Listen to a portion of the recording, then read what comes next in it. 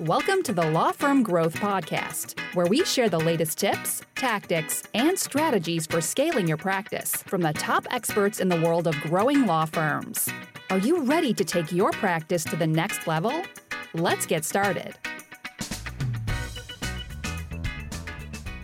Hello, everybody. Welcome back to the Law Firm Growth Podcast. I'm your host, as always, Jan Roos, and I'm here with a very exciting guest in Rocco Koza of the Koza Law Group. Really excited to talk about some of this stuff. He's got some really interesting things going on running his business practice out of Pittsburgh. But just want to say first, thanks for coming on the podcast, Rocco. No, it's a pleasure. Thanks for having me. Okay. And I also want to start it off with a very impressive statistic, which is your number 2 position on the Law Firm 500 2021, a 2,064% percentage growth over the last 3 years. How are you still standing after all that, man? It's so funny about that. When I saw, because there's the Inc. 500. And so, a business coach I work with, he said, you should try and get on one of those lists. So I saw this Law Firm 500 list. And I said, let me just submit all the stuff, hoping to make the list. Because I have no idea, right? Because I don't look at competitors. I don't look to the market to see whatever. I just kind of do my thing, and we've grown that way. So when I got the email saying, you made the list, and I opened it and saw we're number 2, it blew my mind. I was hoping to just make the 500 list. So it was definitely exciting. And it's, again, we have a practice. I love what we do. Our clients are amazing. So I don't really feel like it's hard. It's just, we found good opportunities through the pandemic. We've kind of hit our stride. So, I'm excited to, go from 2,000 to 4,000% growth over the next couple of years. Yeah, that's awesome, man. And actually, I had no idea about that. You might be the only person that's accidentally made it to the top 5 that we've ever had on the show. So major kudos to that. But I appreciate that. Kind of going to that gap in the market too. It sounds like you really found a good niche for yourself. So let's talk a little bit more about how you ended up finding your stride. Yeah, my background, right? I started in big law, then I was in-house for 14 years, running the legal department of a large IT company. I started my practice part-time when I was still in-house. It's just a way to help other entrepreneurs. So I started seeing this niche in the market for the small business space. They weren't getting the service they deserved at the price they could afford. So as I transitioned out of corporate America, I resigned from that position mid-2018 and really started full force into the practice, really 2018, 2019. And so it was just me to start, solo practitioner, had an assistant. When the pandemic hit is when I really saw opportunity. I saw a lot of the big and mid-sized firms in my area that kind of go after the clients I go after, really starting to play defense. Mm-hmm. They were letting go of associates, partners were hogging the work. It was increasing the cost to clients. And I saw clients wanted a more efficient way to get things done. And I went on the offense, during the pandemic, and we grew, exponentially over the past 2 years. And we really, we don't really have an industry. I always say we're industry agnostic, but our sweet spot, I feel like, happens to be in that 1 to 50 million revenue type companies. Okay, that's where I think we provide the most value.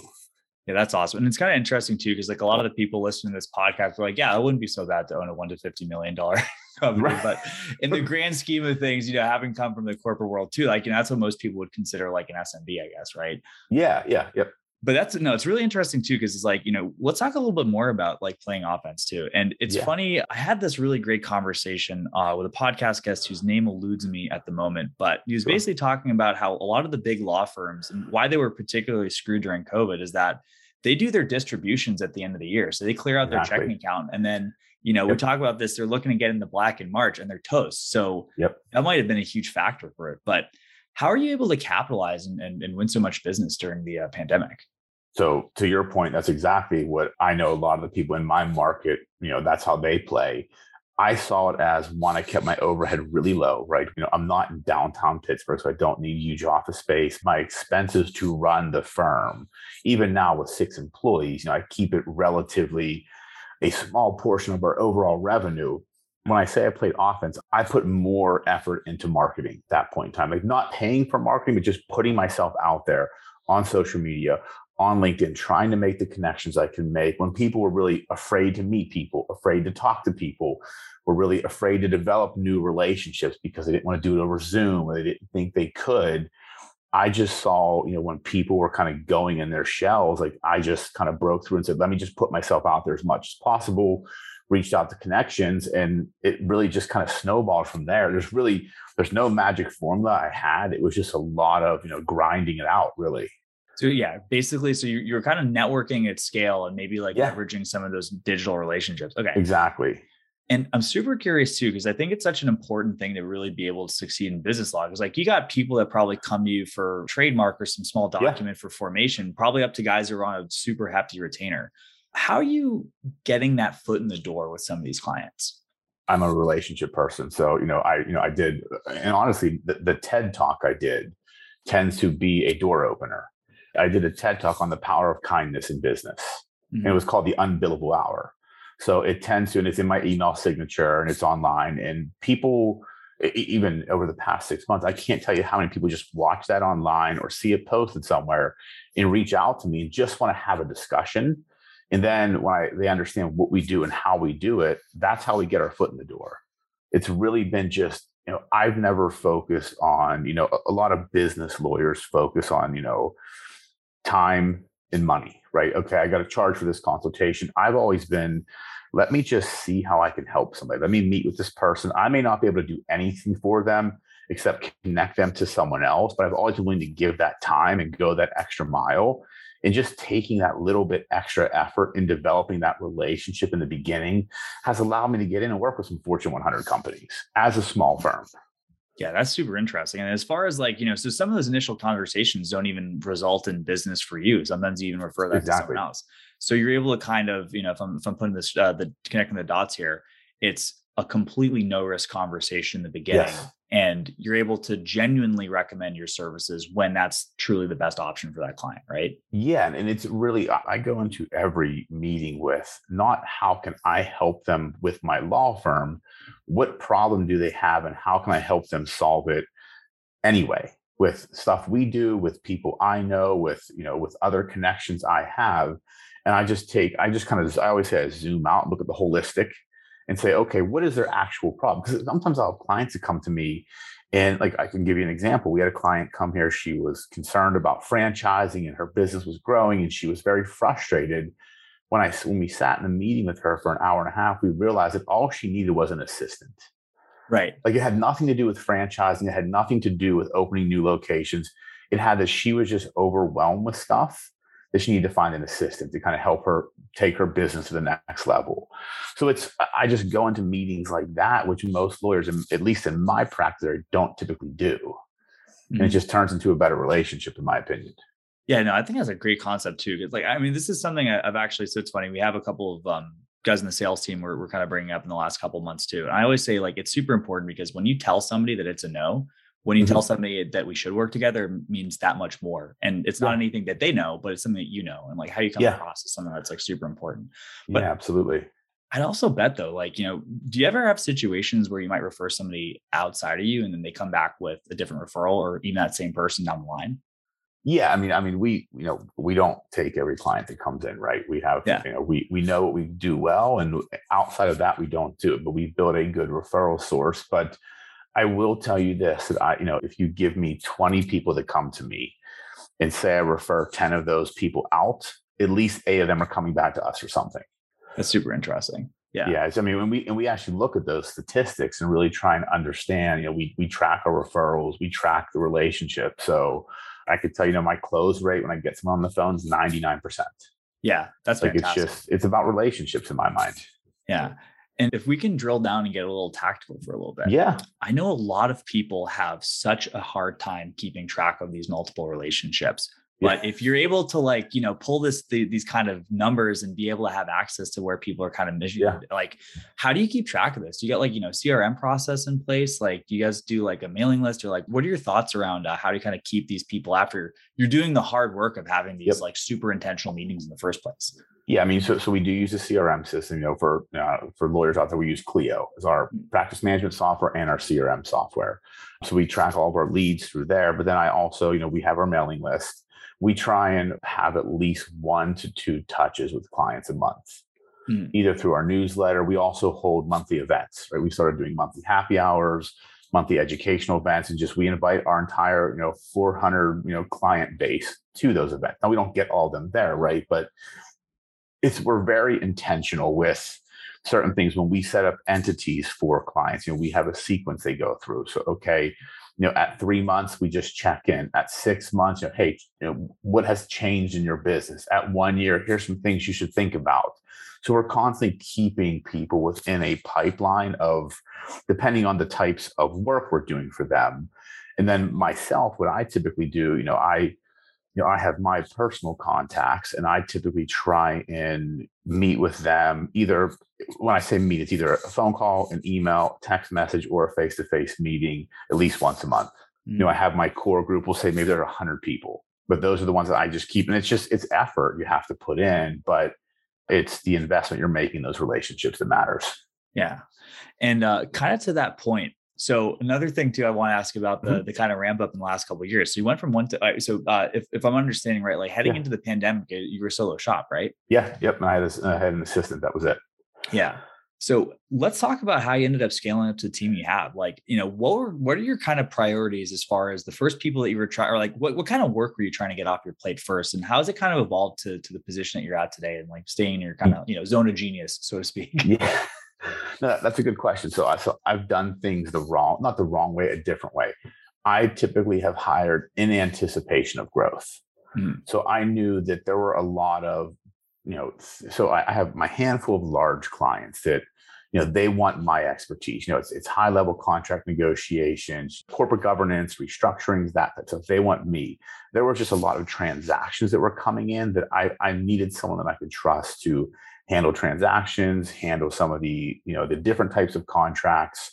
So when I hired, my first full-time resource, I didn't need that person yet, but I knew that once I did, I could take stuff off my plate and do more business development, because my skill set's business development. Like I love to network and create relationships. So that's kind of that's how I've scaled every position. Like when we've hired all of the lawyers here, it's never been because we needed them. It's because we knew we were going to need them. So it's kind of this intuitive hiring, and then it's worked out every single time. Okay, that's the month they hire, the revenue goes up 20% next month. Yeah. Well, it's interesting too. I've actually been doing a lot of thinking about this a lot recently, because it's like, it's kind of a dilemma. And I don't think that there's a clear answer in like, just like the best rules of thumb in like the business community, because like the truth is, you're never going to nail it. You're either going to hire too late or you're going to hire too early in most instances.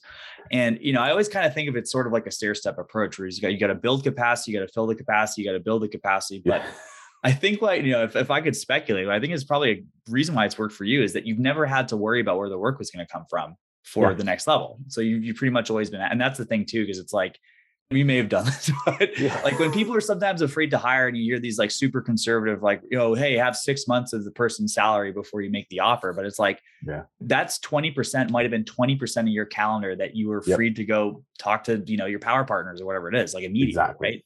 So the capacity built itself. That's exactly what it does. I never thought, and maybe, stupidly, I never thought about, I should have 6 months of this person's salary. I'm just like, I'll figure it out. Yeah. I knew that if I had someone that could do some of the work that I shouldn't be doing, that I could take that time and either use it for higher billable clients or go out and develop more business. And that's exactly what happened. Then the last person we hired is handling litigation for us, which was a lot of the stuff I was referring out because we just didn't have the bandwidth to do it. Then we hired someone who has litigation experience, and now we keep all that business in-house. Yeah. So that's awesome. It's definitely been, I'm sure I've made mistakes along the way, but it's worked so far. Yeah. Well, it's interesting too, like, as far as just kind of return on investment and that kind of stuff too, like that litigation hire, if you were farming that out and getting 33%, you're tripling that line of business in terms of the revenue right away. Yep, like, exactly. And I also want to just like, for the listeners, just kind of thinking about these hiring questions too, just like one of the things I also want to point out, just being a little bit meta, is like, Rock, what I think is awesome is that, you trusted yourself to have the juice to figure it out. Yeah. And I think one of the things that stops people is they try to solve a problem that's coming down the line with the resources that they have today, where it's kind of like twofold. It's like, one, you're going to have more bandwidth with that hire. And the second thing is that it's like kind of, this is a pattern I see all the time too. We were talking about a little bit before with the Entrepreneur on Fire and whole thing, but like, it was just this pattern you hear in all these business podcasts where it's like, okay, I had a kid and I got my shit together, for the lack of a better word. It's the same thing with like, you hire another employee, you see that person at the office every day, you're seeing their training. Like, I can't let this gal starve. Like, it's like, you figure it out. Like, that's just kind of how it is, That's a great analogy. That really is. Like, that makes complete, because that's really what it is. It's not. And I think, because I have a lot of friends that are, that have their own firms and they just haven't grown. And it's because they have that fear mindset, right? They're afraid. I always say, look, if you're going to start your own firm, you've got to have the guts to do it, because it is scary, right? I'm the last person to get paid. Like, I have to make sure my team's taken care of, but I also have trusted myself enough to know that I'll figure out. Like, I've raised 3 kids and they're pretty decent human beings. I figured that out, so I'm pretty sure I can figure this out. And it's just, where I think most people, and if there's lawyers out there listening, what you have to do when you're kind of getting to that high, just make the decision. I mean, you got to hire the right person, right? But I know so many people that go through this 6-month process of just questioning themselves. Just do it. And then I guarantee you that capacity, by bringing that person on, you'll free up time and you'll start thinking completely differently. And I think that's where a lot of lawyers get caught up. They're just like, I don't have the work to support it. I don't have the money to support it. It's like, just do it and watch what happens. Yeah. But it's a scary thing. You got to take the risk.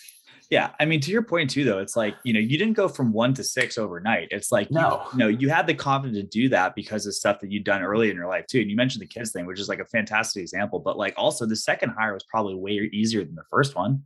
Yeah. I mean, and now, I've had to let someone go because they didn't fit, because I'm a culture person, right? Like, I look at it, I hire for culture first, culture and personality. So the law, I can teach you how to practice law the way we do. It's not rocket science, right?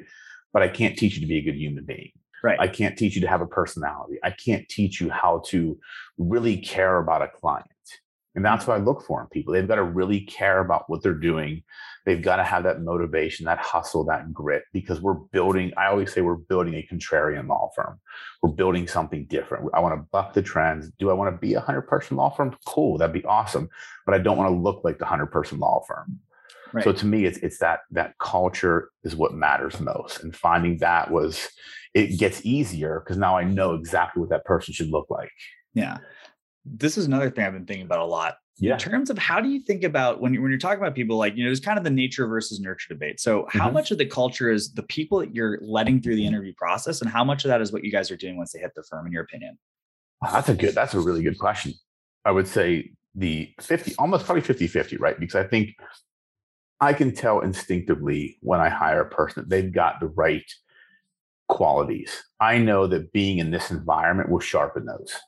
Right. So it's, and that's what's happened so far. Because I know that if you're around me and you're around the environment I'm creating, like, I want this to be a family. Like, I want it to be an open door policy. It's not about, I don't know everything. Question me, criticize me. Like, that's what I'm here for. Like, we have to learn from one another, and giving them the bandwidth to make their own decisions and to try certain things. And I think, to answer the question, it's probably about 50-50. Like, they have those raw materials that get molded while they're in this environment.